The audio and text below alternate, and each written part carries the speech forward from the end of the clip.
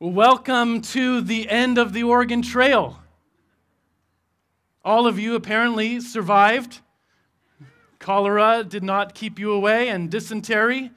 You even parked your wagons in the right spot. It's a great morning to be together. And really, you had two choices: to caulk the wagons and float, or to ford the Clackamas or the Willamette or whichever direction you came from. And you all made the right choice, and I'm glad you're here this morning.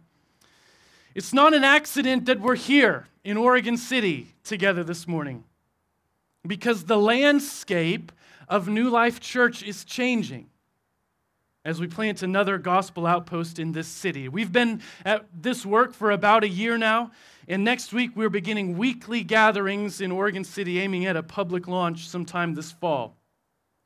And it's fitting then to be in the second week of a mini-series as a church that asks the question, why do we do church the way we do church? What is it about New Life Church that is unique? Last week, if you were with us, you would have heard at any of our locations that the DNA of New Life Church is that the gospel is at the center. The gospel is what courses through our veins as we gather, sing, pray, teach, and look for power in ministry. It is the gospel itself, the good news that Jesus has died in our place and risen again to bring us to God, that transforms every part of life here at New Life Church. This week, we admittedly get a bit more granular. Okay, as I aim to describe for you how that New Life Church is organized. I'll tell you what, the structure of New Life Church is not really a riveting sermon topic, so I'm thrilled. But I am honestly, genuinely ecstatic about what the structure of New Life Church allows the church to do, about the effect, the fruit of that structure. This morning, the reality is really this: we are one church in many locations, complementing each other in our mission to engage the Northwest. We're one church, right? Many locations. Raise your hand if New Life Church Gladstone is your church home where you belong. Fantastic. What about New Life Church, Iglesia Nueva Vida? Yes? Nice. What about New Life Church Oregon City? There we go. How about New Life West Lynn? And New Life Wilsonville? Awesome. Here we are in one place, okay? The sign says New Life Church, but yet there are now 5 congregations in our midst, worshiping together today, though we live in different cities, though we attend different schools and worship regularly in different locations. This reality isn't an accident, okay? That's what you need to know this morning, though we kind of stumbled into it. So I need to tell you the story of how this came to be. 18 years ago, a church in West Lynn was outgrowing its building and its parking spaces and set out to start another church 3 miles up the road, also in West Lynn. That's a problem when your name is West Lynn Baptist Church. And so at that time, what is now New Life Church voted unanimously to say, we want to change the name to New Life Church so that we can be a church that plants churches that play well together. And so in that year, we planted New Life Church Robinwood. And because those locations were so close together, we wanted to play well together. We remained connected. In fact, closely connected. And we found that we liked that approach to ministry. It made life easier in many senses. That location has since closed, but let me tell you the story, describe what it started for New Life Church, because we kept dreaming, kept praying about planting more churches. In 2012, we launched New Life Church Wilsonville, and we kept talking about planting more churches. In 2019, that conversation went public enough that there was a church in Gladstone that said, maybe instead of planting this year, you would consider adopting a congregation in Gladstone. And so in 2019, that family of New Life Church grew. And then in 2020, Nueva Vida joined the New Life Church family, and we were busier than ever during a pandemic in multiple languages, in multiple places, but kept praying about planting more churches. What does it look like for us to plant more churches? And we kept waiting on the Lord to guide our steps until 2021 when He made that clear. My family moved to Oregon City to begin the work of starting a new church here, and guess what? We're still praying about the next church plant. Lord willing, we will all have a hand in starting many more New Life Church congregations, so keep your hand to the plow. One of the questions that I receive most frequently as we're here in Oregon City is, why Oregon City? There are so many churches here. You might have passed 20 on your way in this morning. And you know what? That's true. There are many churches in this city, and in your cities, frankly, that share even that gospel-centered DNA that you appreciate about New Life Church. In fact, in every weekly gathering in any of our congregations, we set aside time to pray for these other churches and to pray for our partners with that same gospel-centered DNA around the world. But you know what? And here's my answer. We're not here to compete. It's not like there's a franchise model and there's too many McDonald's. We're planting in Oregon City because 5,000 people are expected to move in off Beaver Creek Road in the next couple of years as Oregon City becomes one of Portland Metro's 8 hubs of commerce and serve an estimated 500,000 people. The mission of God is why we plant a church in Oregon City. Not because we need another location and another satellite campus where there's another gathering of people, but because the mission of God is realized as His people are mobilized in the city and neighborhood in which they live. As we have then ventured down this road as one church in many locations, it's not been without its challenges, but the reality is that the work has been worth it. Because to see the gospel unleashed in not one city, but 4 cities, and not one language, but 2 languages.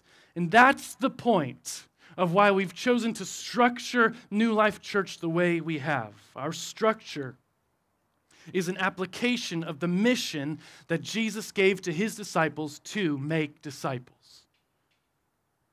I'll say that another way. We plant churches in order to obey the great commission of Jesus to make disciples of all nations. And this also isn't an accident. If you have a Bible with you, please get it out and open to the book of Romans. It is a letter to the church in Rome. It's about 80% of the way through your Bible, or about 1,000 thumb swipes if you're starting at the top on your phone. In Romans chapter 1, verse 7, we quickly realize we're reading someone else's mail.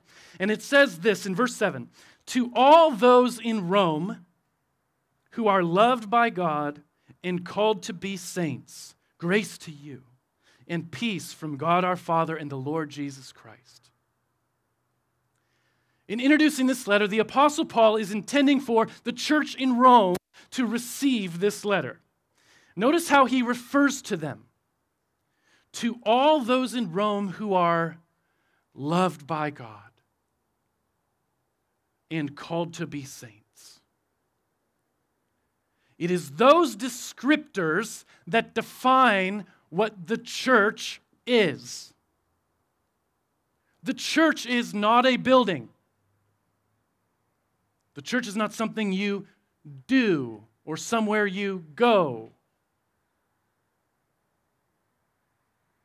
The church is the people who belong to God, who are loved by Him and called to be saints, who are set apart ones for His purpose. And that identity now shapes and really reorients all of life, including these people get together with one another. The word your Bible translates as church literally means a gathering or assembly, because the church is the people of God, not a person of God. And when we're talking about the church in this sense, we're referring to what we call the universal church. Okay, the universal church is made up of people from every tribe and language and nation and people group in the past, in the present, and in the future, who all belong to Christ. These are the people who are loved by God and set apart to be saints. And it is a glorious reality that those people are all going to be gathered together one day. There will be a universal church gathering one day where all of these people from all of history are gathered around the throne of the King who died to save them. Now that is true, okay? That day is coming, but admittedly, that's a little bit hard to pull off right now. To get people from every part of the world, from every part of history into one space. And so the universal church then is broken up into what we call smaller local churches. Okay? People loved by God, set apart as saints in a specific locale, in a specific time. And here in Romans chapter 1, it's clear that this letter is addressed to a specific local church, to those in Rome. But I want you to see this. Church is structured, how it works, how it's organized. So flip over to the last chapter of the book of Romans, Romans chapter 16.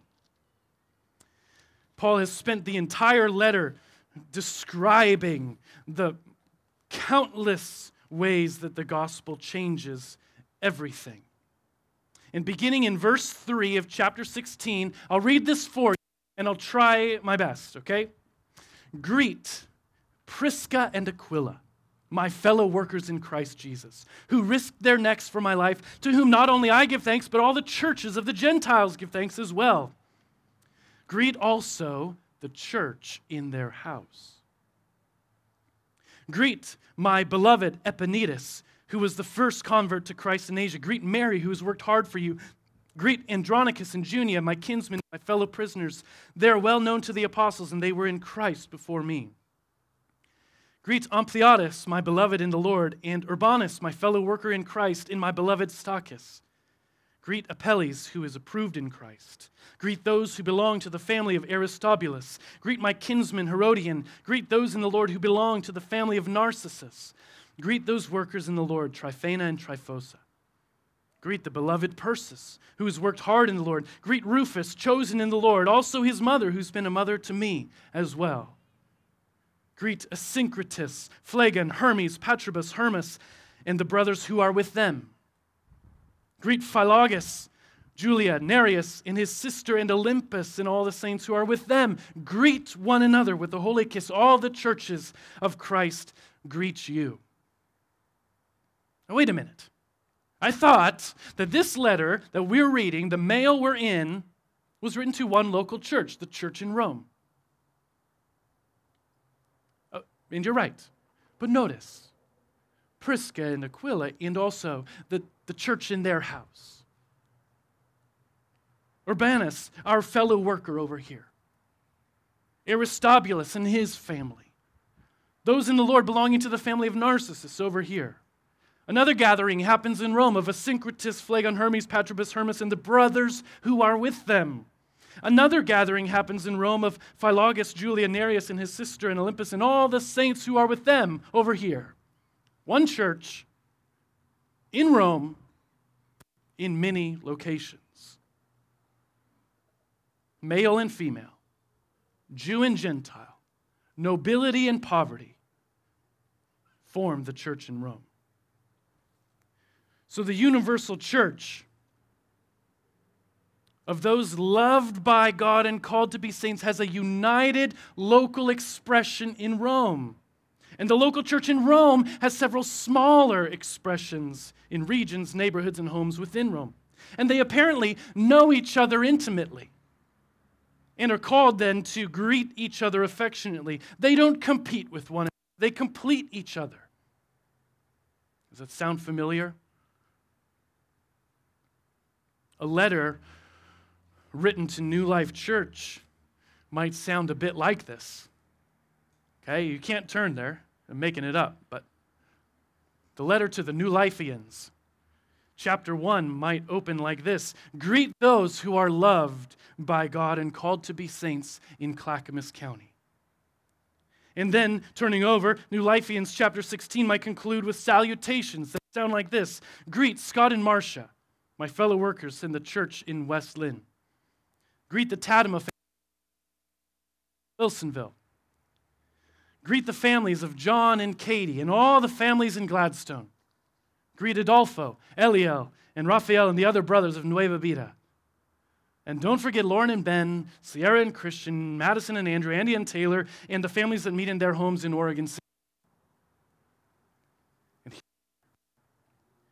many little churches gathered in one space to do what the church has done for 2,000 years. To celebrate what God has done. To hang on to the promise that He is coming again. One of the ways then that the church has done that throughout history here is to celebrate the Lord's Supper or communion. A few pages over in his letter to the Corinthian church, the Apostle Paul writes really specific instruction about what communion or the Lord's Supper is supposed to look like among the church in Corinth. You see, instead of becoming a manifestation of their unity, it had become really an experiment in disunity. The rich sat close to the table and gorged themselves, while the poor were forced to the outsides. And you wonder why we have these little tiny cups with little tiny wafers. It's because we are going to be equal in our standing before the Lord. We are going to be united and recognize that His blood was shed freely for each one of us and His body broken for us. So this morning, if you are one of those who is loved by God and set apart to be a saint, you have decided to follow Jesus in a life of faith. As one church united in many locations, would you please take the bread and the cup, and we will follow the words in 1 Corinthians 11.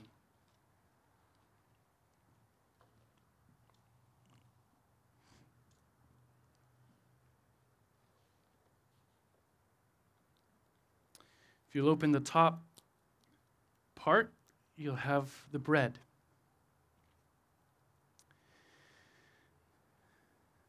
For I received from the Lord what I also delivered to you, that the Lord Jesus, on the night that He was betrayed, took bread. And when He had given thanks, He broke it and said, "This is my body, which is for you. Do this in remembrance of me."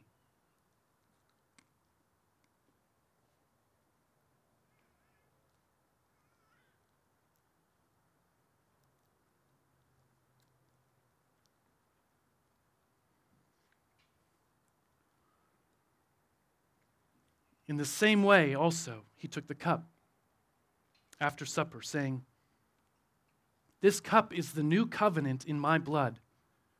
Do this as often as you drink it in remembrance of me."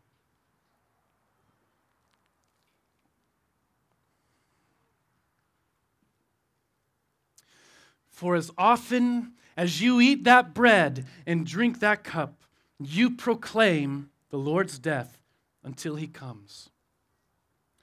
Church, you are in Christ, and you are one. Church, you are the bride of Christ, and He is coming for you. And one day our feast around His table, there will be no restraint in the size of the cup or the size of the wafer, and our joy will be full.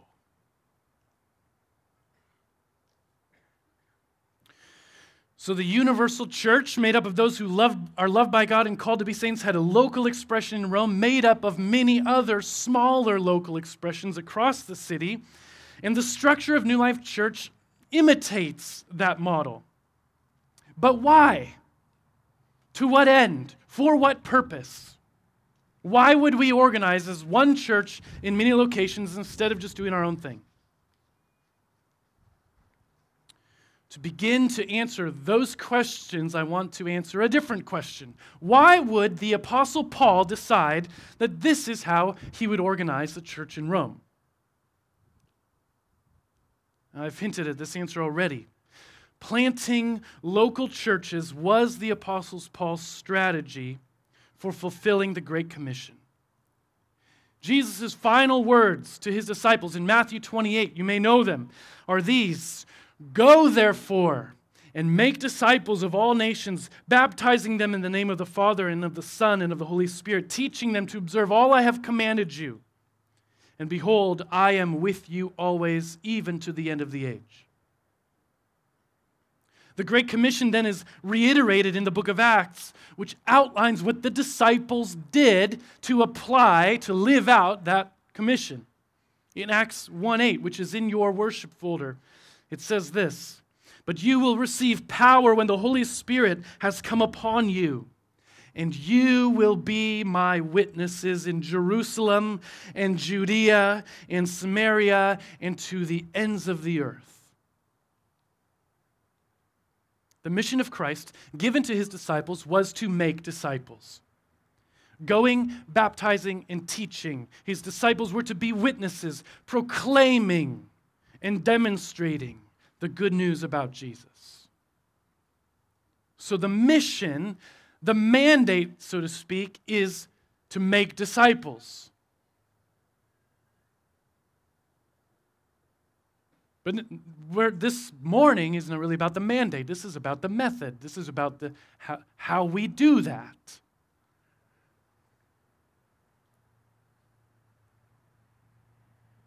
If you were the Apostle Paul, and you had just given your life to the massacre of Christians, and everywhere you went, you were hunting a local church, not to visit, but to destroy. And you were riding your horse, and a light blinded you and knocked you off your horse, and Jesus' voice said, "Saul, Saul, why are you persecuting me?" And you decided, because your heart had been changed, to give your life now to following the Lord.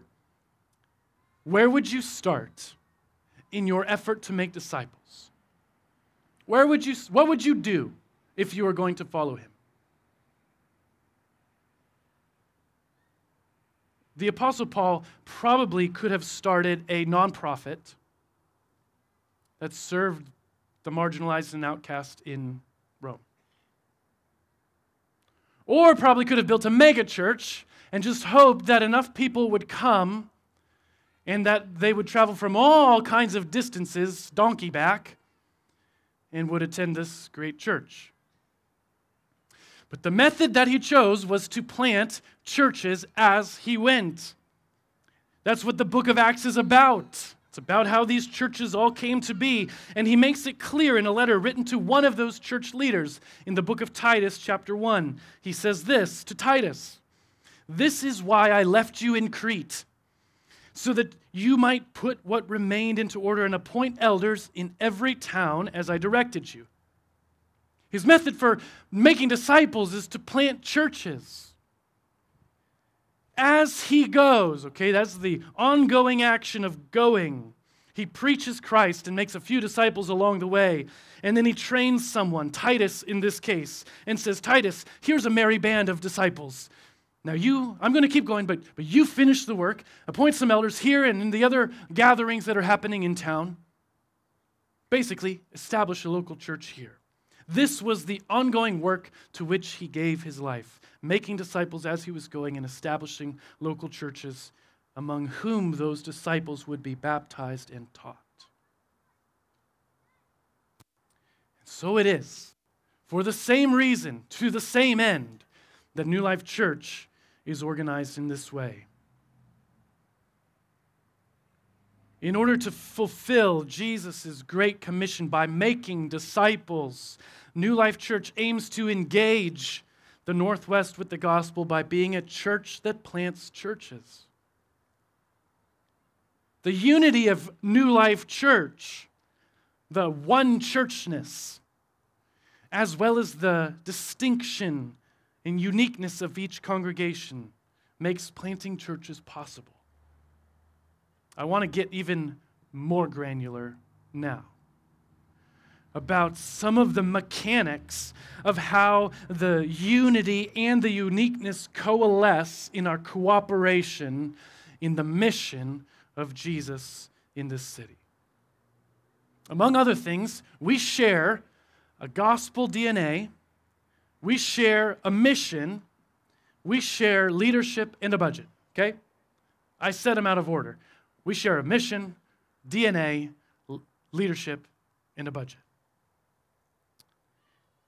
The mission of New Life Church that we share is to engage those who are disconnected from God so that they delight in Him through Jesus. You knew that, right? Where do we do that mission? Where do we aim to engage people? In the Northwest. That's, one of the reasons that we have an NW on our URL for our website is because newlife.com was taken already. But really, because if the Lord wills, New Life Church will be a part of Jesus reaching the Northwest. If the Lord helps us, the Pacific Northwest will hear and respond to the good news about Jesus. The Pacific Northwest, which you love for its trees and its mountains and its rivers, is one of the biggest mission fields in North America. There is endless work to be done right here, in this city, in your city. So now we share that mission statement, we share that geographic area, and we work together toward that purpose. But we do it in homogeneous ways, where we're all doing the same things, but in distinct ways. Unique ways, specialized ways, ways that could be inconceivable if we were only structured any other way. Our West Lynn congregation, for example, serves the students at West Lynn High School far better than those of you who are part of our Gladstone congregation. But those of you who are in Gladstone serve the faculty and students at Candy Lane Elementary far better than those of you who are part of the West Lynn congregation. And so if we are aiming to even engage the schools within the cities we live, this model is helpful in mobilizing us to that end. If you aren't familiar, the sum distance between the gathering locations in West Lynn and Gladstone is about 200 feet from both of those schools. The sum. Furthermore, the Oregon City congregation will really never engage, really never reach residents in Wilsonville quite like the Wilsonville congregation can through picnics in the park. So the mission really determines, it really drives our need to structure or organize ourselves in a way that we are mobilized into these areas. We genuinely believe that by mobilizing a congregation to engage their neighborhood and city, we can collectively actually begin to imagine reaching the Northwest with the good news of Jesus. Now, I've used that word engage a lot, and what we mean by that is that we are going to make an intentional attempt. We're not going to live unengaged, hoping that things happen, but make an intentional attempt to make disciples as we go by even just knowing people well enough to speak the good news of Jesus and address their specific needs. So we share a mission. We also share a DNA, which is really the power by which that mission now is lived and realized. One of the things I love about New Life Church is what was described last week. The gospel is the center. You can walk through the doors at any one of our locations and you will be welcomed by Christ. The gospel will be preached. The gospel will be sung. The gospel will be prayed. The gospel will be depended upon for power in ministry and for a new life. We are universal as a church in our dependence upon the gospel. But even there, we are particular in how it is communicated. For example, in Westland, the gospel confronts the idols of comfort and success. And in Oregon City, we don't give a rip about those things. We want our independence, and so we have a no trespassing sign, and the gospel intersects us there. And so we're going to communicate it even differently, articulate it differently. As Acts 1:8 outlined, we are witnesses to Christ in Jerusalem. So you're going to speak a certain language in Jerusalem, and Judea, and Samaria, and to the ends of the earth. And so with the gospel at the center, it's going to be communicated in a variety of ways as a church is mobilized in its community. So you could say, then, that the shared mission of New Life Church to engage those disconnected from God so they delight in Him through Jesus, and that central DNA that we're just going to live and die on the truth that Jesus died and lived. Those realities now move us, motivate us to plant churches that share that mission and that gospel-centered DNA. And the next two things that we share, you could say, are some of the ways that we grease the skids so that we are more nimble as a multi-site church to plant churches. I'll share two of those. One is we share leadership. The leadership structure of New Life Church reflects our unity and our uniqueness. We share a couple really important things. Our central services, and we have centralized staff. So Lisa and Kim have a hand in just about everything that happens in New Life Church. Everything that gets printed, the website is maintained, the books are kept. And you could perhaps imagine what your congregation would look like if you were on your own, really, without the centralized life group support that Eric provides, or the centralized youth group effort that David leads, or the opportunity to sing with one of the band members that Ben leads. As we plant a new church, I am thankful for a shared leadership. To not need to reinvent anything here, in some sense. That the website's maintained, the books are kept. Our life group leaders are developed. The fact that we have leadership that we share frees us to plant churches. We also share, as a part of that leadership, a centralized executive elder team. One of the things you remember Paul told Titus is to appoint elders in every town. This team is responsible for the governance, the protection of the entire family of New Life Church. A very helpful, critical role in the church, to be sure. In some sense, maybe I'm overselling the unity. Why don't we just centralize everything? Just make it all it's something that we share. Just do one big church.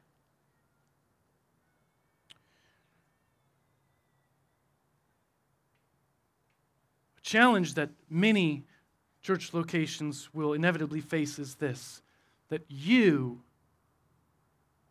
matter. You matter. And a centralized staff and elders won't be able to know you well enough to shepherd you and care for you well. So we're also unique in our leadership. We're not all just uniform, and each congregation appoints congregational elders that shepherd and care for each member of each congregation who gets the specialized discipleship and care that they need. Another thing that we share that helps us plant churches is we share a budget. One thing you might notice, maybe for the first time this November at our annual budget and elections meeting, is that you hold one document when you're looking at our budget. You don't hold 5 documents. When you give financially to the general fund of New Life Church, you are giving to support not one congregation, but each congregation, as well as the leadership we share, as well as those we have sent who are serving the Lord and planting churches all over the world. And so really the desire of the elders, the needs of the church is that you'd mark general fund when you give, knowing that you are one supporting many. Now when you designate, when you do give and designate to a specific designation, it goes there. But you are one church in many locations. And I'll tell you what, I have been thankful for this. To not have spent the first year of church planting work raising funds to provide for my family and to really cover the startup expenses has been an enormous blessing. Our work in Oregon City is enhanced through the shared leadership and the shared budget of New Life Church and its generosity. But just as the unity of that budget we share is a strength, also the uniqueness is a strength. We are, in a sense, separating our hazards by being together. A roof project on one campus doesn't capsize the mission. We're still hard at work in many areas, doing many things, mobilized by our structure. We have much more leverage because we play together in these areas than if we play apart. Now, here's the deal. I told you we'd get granular, and that might have felt pretty granular, pretty riveting. But I'm going to get more granular. Okay? New Life Church has many congregations. One church, many locations. Those congregations are made up of life groups, really, that get together every Sunday. And in those life groups are individuals. You. Here's what I need to be clear about this morning. The structure of New Life Church does not accomplish the mission of Jesus in the world. You do. New Life Church, as it is organized, is just a 501c3. New Life Church, as a people loved by God and set apart for His purposes in the world, is a powerful force for His kingdom. And so it is that the structure mobilizes you to this mission.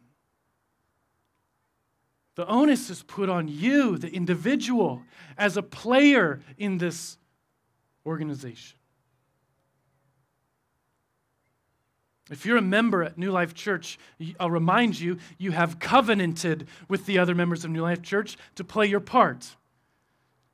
And if you're visiting this morning, I hope you hear that we're serious about this. The words of Jesus, we are intent to follow. And so with all earnestness, with all intentionality, New Life Church intends to make a difference for the kingdom of God in the Northwest. And all of you, each one of us has a role to play.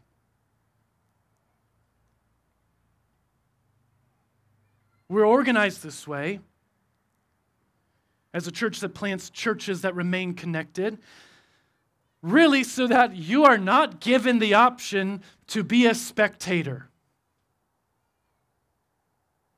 You're given the opportunity and motivation to get in the game. New Life Church is designed to mobilize you for ministry, mobilize you to be an ambassador of the kingdom of Jesus.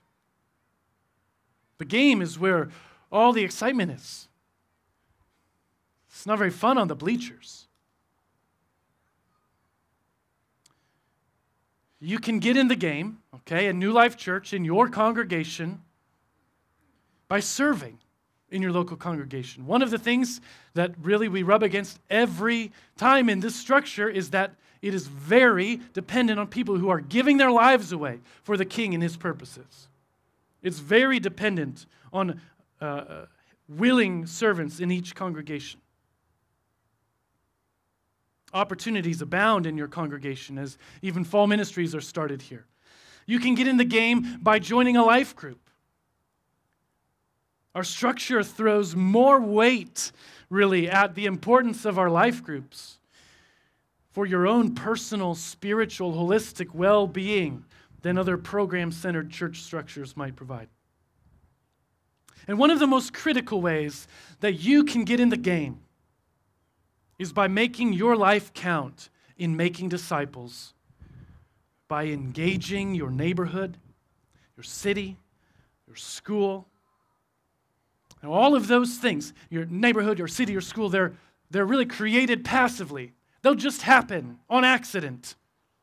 You're not making a plan with everybody that lives in your neighborhood to buy a house in that street, or a plan with all the people in your city to go to the same school. But neighborhoods are formed intentionally. You do not form a community where the good news is heard and spoken into the lives of people on accident. It won't happen on accident. And our explicit desire by our structure is to mobilize you to bloom where you're planted, to flourish there, and to form this neighborhood into the person of Christ. To be a beacon, a city on a hill. And so, in the center of that worship folder you received today is a QR code. It was mentioned at the beginning. That will take you to a website called Bless Every Home. This website will help you. Trust me, it will help you to interact with your neighbors on a spiritual level. It will help you to start by praying for them. Now, some of you have a phone out.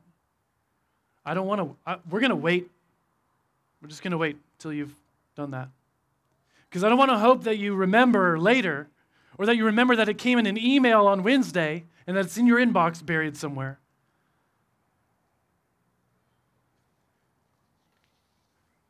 I'm serious, I'm waiting. Because we really believe, okay? We really believe that we are better together when we collaborate in our effort to engage the Northwest by equipping you to be a missionary in your neighborhood, where you meet, in your congregation. We really believe that you're more than a bench warmer. You matter to the mission that God has in the world. You are loved and set apart by God. We really believe that we will be a church that plants churches that complement each other in their mission because we each, both as congregations and individuals, play our part in that mission. And I fear that many of us, much of the time, are disengaged. Many of us hope that'll happen.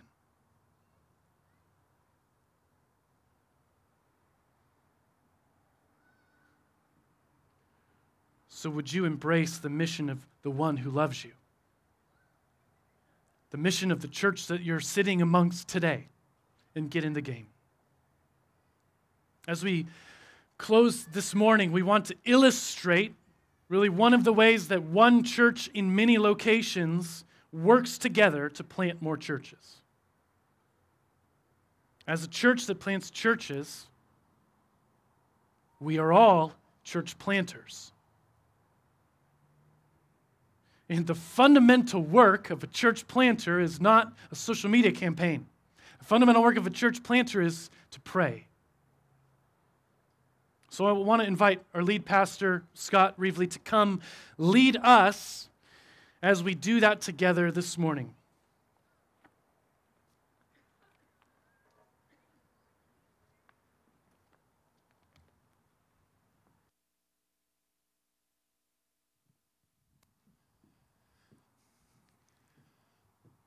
Maybe you listen to Taylor and he's like inspiring you to be, a missionary in your neighborhood, and your first reaction is, I can't do that. I'm not up for that. Well, guess what? You're right. And that's the whole point. None of us are really up for it. We all think we're up for it, and we're not up for it. And so the only, you'll remember even the Acts 1:8, after the Holy Spirit came, they received power. And that's where it comes from, is from the Lord. And so I'm going to have all of you, if you would, please stand up if you're able. And I'm going to pray for you that you might be the missionaries that you were just challenged to be, that your neighborhoods would be different because you live there, that your communities would be different because you serve in your church and you love the people that are around you. So let me pray for you. Oh, Heavenly Father, we are not up for this. And we recognize that Jesus died and rose again, that you might receive glory and that the world might be changed. And so, Father, we ask that you would just empower us, even as school starts, even as we all change routines here in these next few weeks. Would you build into our lives relationships with our neighbors and coworkers and relatives that are at a different level than they've been? Would you give us the courage to start conversations that really matter? Would you help us to represent Jesus everywhere we go? And Father, the reality is we do represent Jesus everywhere we go. Would you help us to represent him well? So Father, we trust you that you would be pleased to bless us, to give us grace to do what we can't do, to be holy when we aren't always holy, to be bold when we're otherwise afraid. And so, Father, we just trust you that you would help us to be those kinds of missionaries. And so I ask for your help now for all of my friends and brothers and sisters here. In the name of Jesus, amen.